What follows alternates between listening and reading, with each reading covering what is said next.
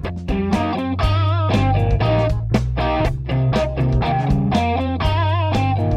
opinions expressed on I Care Out Loud are mine and those of my guests. They should not be considered the opinions of either Ocular Surgery News or Slack Incorporated, although you and I both know they should be. Hi, this is Dr. Daryl White. Welcome to podcast number 1 of Ophthalmology Out Loud. I'm pretty sure that we think the same things about ophthalmology, but I've got a chance to say it out loud.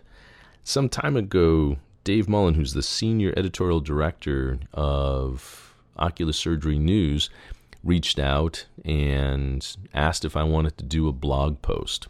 And I had never met Dave, and apparently he'd had some friends who had read some of my personal blog things and reached out and figured that there was only so much damage I can do with 300 or 400 words every couple of weeks. And I said, sure, that'd be fun. And I started writing the dry eye blog for OSN. After maybe about a year or so, Dave called up and said, hey, how about a column? My instant response was, haven't you been reading my blog? And he said, yeah. I said, well, seems like your editors are, varying degrees of, in agita because I'm making them anxious with what I'm writing. And he says, no problem. Go ahead and write the column. So, 1,400 words and having some fun. And earlier this year, Dave gave me a holler and said, hey, we're enjoying the stuff you're doing about dry eye. How'd you like to do a podcast on pretty much anything you'd like? My response once again was, you have been reading my column, haven't you? He said, yeah, sure, have at it. So this is a great opportunity for me because my blog and my column have both been largely related to dry eye, which is something that we do a lot at Sky Vision Centers, my practice, but kind of limiting. And I certainly have some thoughts about other things.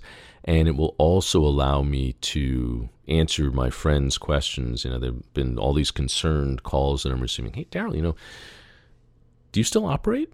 I mean, all this dry eye stuff is great, but, it's kind of sad that you're a medical ophthalmologist now. And I said, no, I still operate. I still do cataract surgery, still do LASIK, still do lots of stuff. And, maybe if my friends and comrades around the country hear me talking about stuff on the podcast, they'll realize that, yeah, I'm doing the whole thing. So who am I? And why should you care what I think? Well, frankly, that's one of the things that we think about in common. Why should you care about what an anterior segment surgeon just outside of Cleveland, Ohio, has to say about anything, even dry eye? And let me give you a couple little insights on who I am, how I got to where I am now, and hopefully that will pique your interest enough that you'll tune in every now and again. I guess the best way to describe where I am career-wise is I'm finishing up the middle of my career. I'm 58 years old, been doing this for about 30 years, and I think one of the cool things about being an ophthalmologist is that your prime lasts for an awfully long time. So I personally think I'm still in my prime, but you can see the last 3 innings coming up. But I've had an opportunity to see an awful lot of things. My good friend Bill Petriello, general surgeon, has described physicians as little more than paid observers. And if nothing else, I have been paying attention. I started in private practice right out of the box, and have always been in private practice. So I'm going to have the disclaimer right up front that those of you who are in academic practices or in practice in very, very large institutional multi-specialty settings are going to be having an experience which is different from mine. And while I certainly am greatly sympathetic and empathetic in places where I can be, I'm not going to understand your practice as well.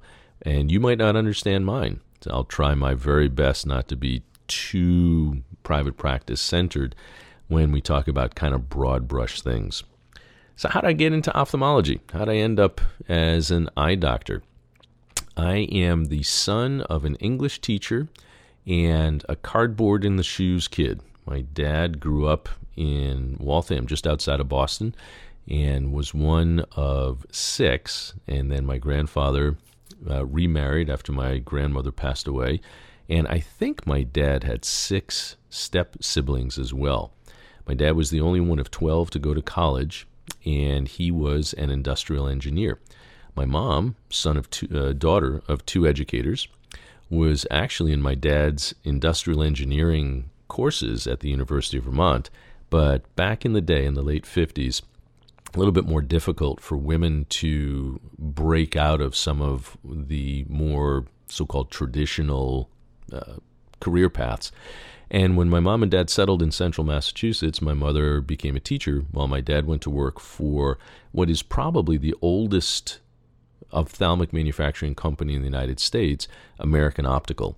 And AO may have been one of the earliest 2 or 3 companies in the world making all kinds of stuff ophthalmic. American Optical made spectacle frames, they made lenses, they made cases for glasses, and some of the very first laser work actually occurred at American Optical as well. And my dad's career started there, and he kind of worked his way around their management program and ended up running all of their divisions for a period of time. He then left and went to work for a relatively small, very, very old ophthalmic manufacturing company in Rhode Island called Martin Copeland. And when I was growing up, I didn't even have a notion that there was a medical specialty for eyes. I grew up around optometrists, opticians, and fashion designers because Martin Copeland made spectacle frames. And my dad's job was to run the factory initially, and then he ended up running the whole company. And I learned about making stuff, and I learned about selling stuff. So when I went to medical school, I really was still kind of unaware that there was this other part of eye care. I went to medical school after my football career ended, which was not too terribly surprising since I'm really not that big a guy, and there was no way that my body was going to play anything beyond the Division III football that I did play. But I arrived at the University of Vermont as a washed-up, partially brain-damaged ex-football player, and everyone at UVM just assumed that I would go into orthopedic surgery. Frankly, I did too.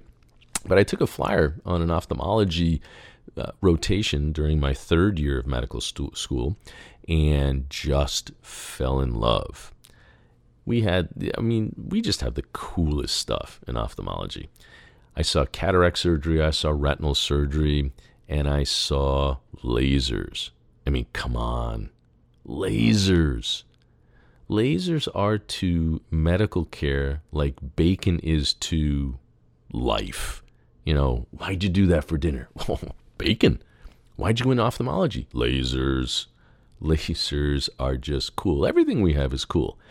And I was just absolutely smitten.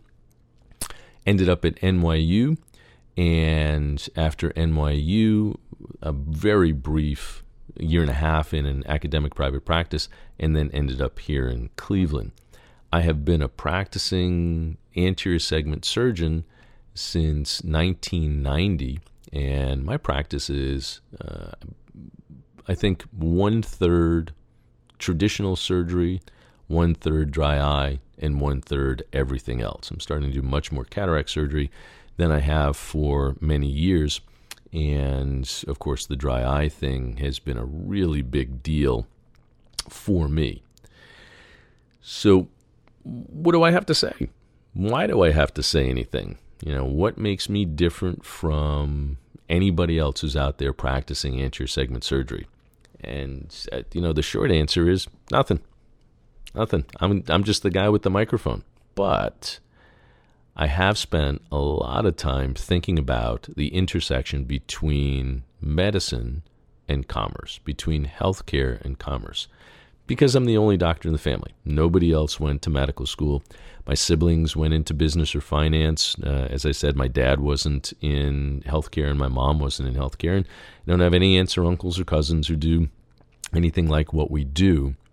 So I went into medicine, but I kind of had that half an ear out for the business aspects of it.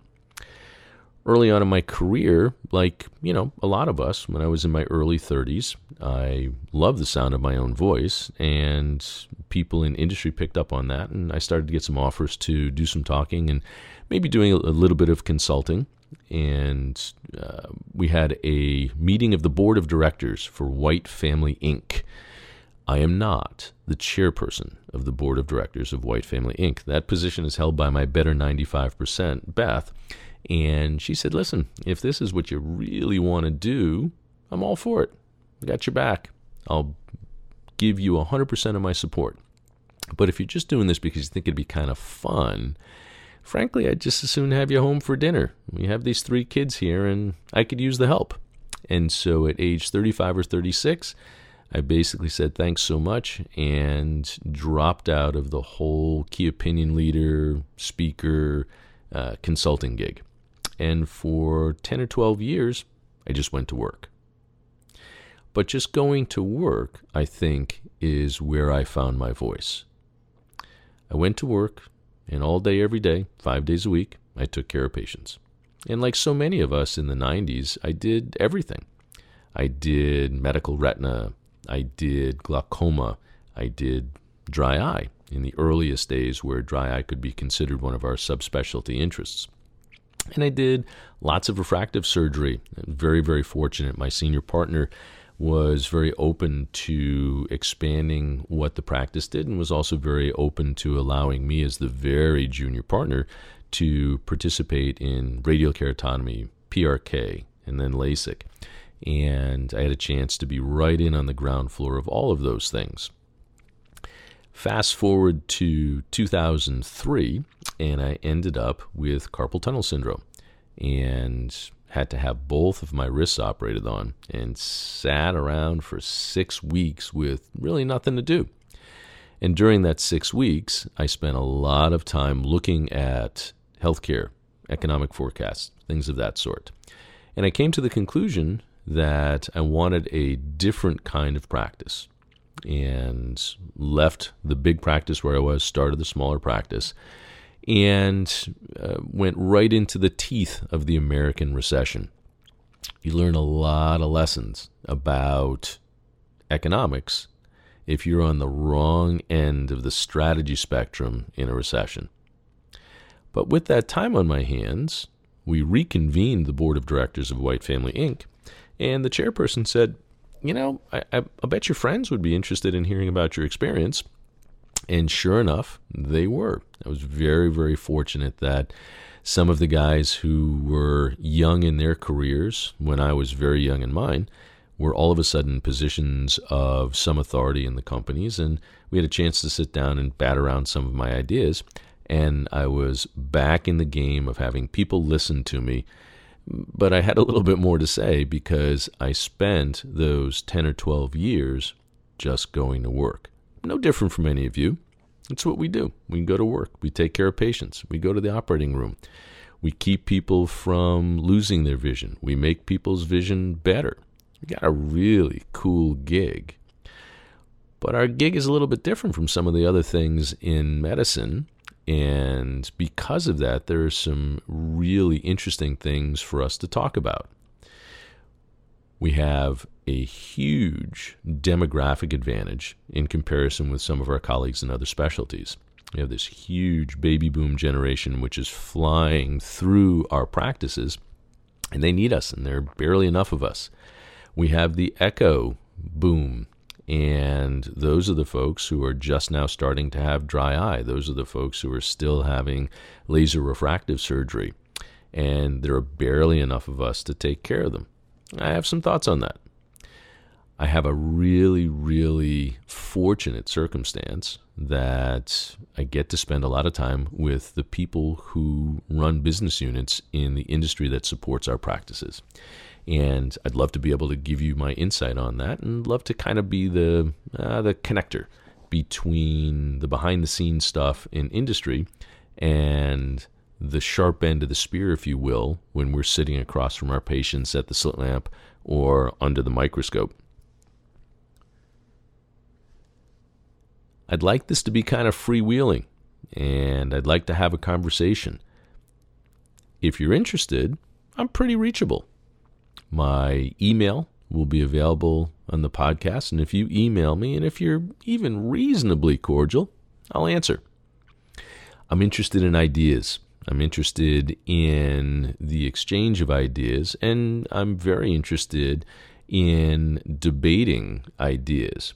I'm not interested at all in debating people. I'm not interested at all in talking about personalities, and I'm not interested at all in gossip and innuendo. I'm really interested in ideas, and I'm really interested in new ideas, and I'm especially interested in learning lots and lots of stuff that I'm sure that you know that I don't know. Really, the only difference between us is that I think we think the same stuff. Pretty sure we've got the same questions. I just happen to have a microphone in front of me, and I get to talk about it out loud. So if you're game, I'm here. We can have interviews. We can have conversations. You can ask me questions, and I can answer them in the podcasts. As I say whenever I speak, I love the sound of my own voice. And if you don't stop me, I'll just keep talking. But my bet is that you've got some thoughts that you'd like to share too. So what do you say? Let's make this kind of fun. This is podcast number 1, and who knows how many are to follow. We're thinking the same stuff. I think we have the same questions. I'm just going to say it out loud. This is Dr. Daryl White, Ophthalmology Out Loud, podcast number 1. See you soon.